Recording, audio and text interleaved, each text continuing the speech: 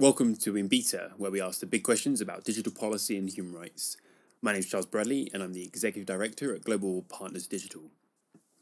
We relaunched this podcast as a way of keeping track of developments in the rapidly changing moment and examine ways in which different responses to dealing with the COVID-19 pandemic are having an impact on human rights and digital policy. This week, we're going to be speaking to Ashna Kalamera from CEPESA. Fantastic, and it's really exciting to have Ashna on the line with us today. Ashna, please introduce yourself for our listeners. Thank you very much, Charles. It's a pleasure to join this podcast. My name is Ashna Kalamera. I am a program manager at the Collaboration on International ICT Policy for East and Southern Africa, otherwise known as CEPESA. We're based out of Kampala in Uganda, but work across sub-Saharan Africa on promoting inclusive ICT policy as an enabler for good governance, realization of human rights, and improved livelihoods. Our approach to that is under five main thematic areas, including access to information, open data, digital rights or internet freedom, the multi-stakeholder model of internet governance, ICT for civic participation and human rights monitoring, and lastly, and more recently as well, the digital economy. Fantastic. And yeah, a really strong partner of GPD's, and we're super excited to have you on the podcast with us. So thanks for joining. So we've been really impressed with CEPESA's work and some of the sort of reports and analysis that you've been providing, particularly at this time in the COVID-19 pandemic. I wondered whether you could just give us a quick sort of overview of what you are seeing in terms of the use of technology to fight the spread of COVID-19. So across the African continent, we are seeing relatively positive developments with regards to the use of technology in response to COVID-19. There's been an increased push and a boost of use of technologies, which is very crucial in the sub-Saharan African context because of the vulnerabilities in the healthcare systems, high levels of illiteracy, marginalized and vulnerable communities across board, which could affect the responses to the pandemic. So we are seeing an increased push by both state and private sector actors for digital financial services to stem the spread of the disease via cash transactions. So mobile money use has grown tremendously over the past few weeks, including with telecoms waiving transaction fees to enable citizens or subscribers as well as businesses and government continue to function fairly well without cash provisions. The second positive development we're seeing is around access and affordability, which has been a challenge on the continent previously with low incomes and illiteracy and unaffordable devices, etc. We've seen that the digital divide is quite significant on the continent, but in light of the pandemic, there's been measures taken by telecom service providers to double speeds of internet, reduce prices of internet bundles, and in some cases provide zero-rated services. This obviously is facilitating the digital financial services that I mentioned earlier on, but also e-commerce in light of lockdowns, e-learning also in light of lockdowns and restricted moving, remote working as well. The other positive development we're seeing is increased adoption by the government in use of technology for access to information and citizen duty-bearer engagement. So authorities are increasingly relying on digital platforms and some broadcast services to raise public awareness and engage citizens on how to curb the pandemic, but also report cases and provide emergency services. This is great in terms of obviously efficiency and longer term adoption of technology in otherwise what was analog governments in many of the African countries. We are also seeing some positive developments in terms of previous restrictions to use of technologies. In Ethiopia, for instance, the Oromia region has been faced with a shutdown for extended period of time. But in light of the pandemic, that shutdown has been lifted. So citizens in that region are now able to enjoy full access to the internet. In Cameroon, we've seen commitments from the telecom service providers that they will keep the internet on to support government efforts and measures in curbing the pandemic. This is very crucial in Cameroon because the Anglophone region has previously suffered an extended internet shutdown for other political reasons, but these commitments or lifting of internet shutdowns are crucial in terms of enabling citizens access to information, but also ensuring that the information society is accessible and available to all citizens. So those are some of the positive developments in terms of technology and COVID-19 that have both facilitated the fight against the pandemic, but also increased access and availability of technology as enablers of socioeconomic and political development on the continent. Amazing. Yeah, and there's such a positive set of examples that you've provided there, both, as you say, sort of directly responding to the pandemic through education and other materials, but also those broader questions around access and affordability, which I know that's been something that you and other organizations have worked a lot on. So I wonder whether there are other sort of more negative trends or other sort of areas of concern that you're seeing, obviously with this increased reliance on the internet and digital technology more broadly. That there have been around the world sort of certain questions around how that's going to be used and the accessibility of private data and privately identifiable information, etc. I wonder whether you've seen any trends that we should also be sort of wary of, and if there are any sort of human rights concerns with those. Yes, so unfortunately, the positives notwithstanding, the forces of, if I may use the word, forces of nature still apply in the sense that there's a push and pull.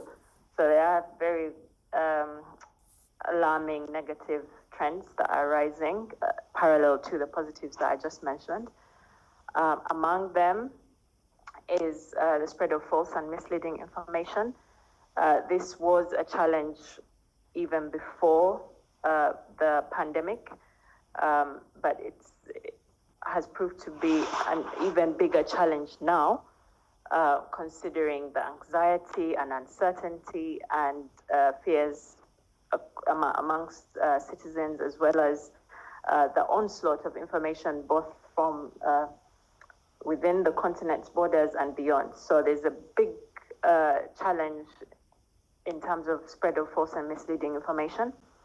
And in response to this challenge, governments and authorities across the continent are instituting legislative measures that pose a significant threat to freedom of expression.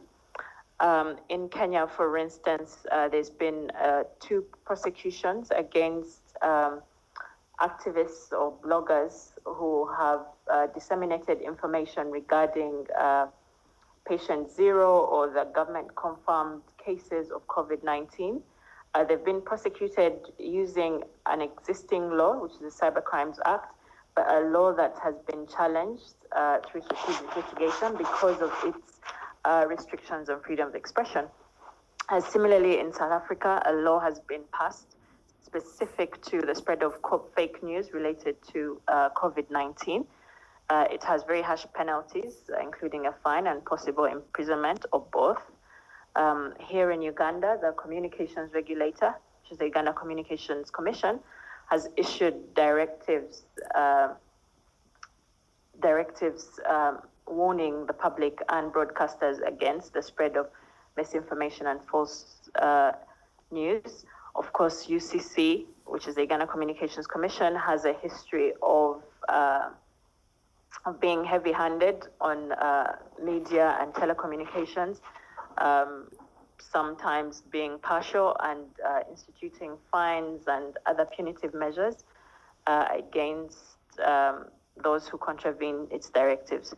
So the threat against freedom of expression on freedom of expression on the continent remains live, and the pandemic has probably increased that the liveness of the issue. The second trend with regards to technology and COVID-19 from the human rights perspective is threat to privacy. The disease surveillance measures being employed by governments on the African continent are being deployed in the absence of data protection frameworks. Many countries on the continent don't have legislation specific to data protection and privacy. Those that do have such legislation, which are 28 out of the 54, have over the years recorded challenges in implementation, including enforcement, oversight, as well as redress mechanism. One of the last trends that we're seeing, which is raises human rights concerns, is exclusion.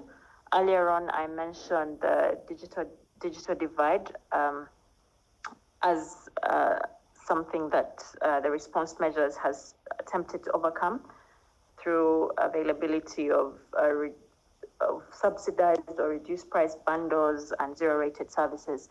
However, a couple of other marginalized groups, such as persons with disabilities, have remained excluded even in the use of technology to fight the pandemic. So access to information or awareness raising and any other services or engagements via digital platforms in response to COVID-19 remain inaccessible to individuals with visual or hearing impairment, as well as those that are illiterate in some cases because of language restrictions. Of course, many of these countries have laws that require that accessibility is maintained for services and information for persons with disability, including visual and hearing impairment. But again, just like the data protection framework gaps, similar gaps are being recorded there. So there's a huge concern around the pandemic further extending exclusion for marginalized groups such as persons with disabilities and the illiterate. Absolutely. Yeah, I think that's such an important part of the debate right now, which is often sort of overlooked, and one where you can see a lot of the positives that you mentioned earlier, sort of exacerbating some of those differences and those gaps, which will only sort of create a longer term impact for individuals and communities who are already disconnected or who don't have access to those services or the internet. So I think in sort of bringing this all together, I wonder whether there are ways in which others who are interested in this topic or are working on this area may be able to engage with CEPESA on it, or if there are other sort of mechanisms or initiatives that you'd like to sort of highlight for our listeners who may be interested in actively engaging in this conversation.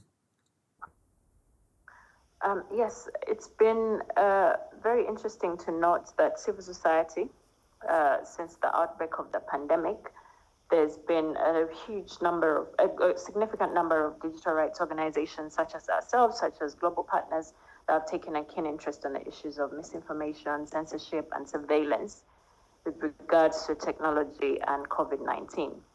Of course, the scenario is ripe for digital rights advocacy in ways in which many citizens can identify with, i.e., what does privacy online mean in the context of contact tracing, for instance, as part of this disease surveillance.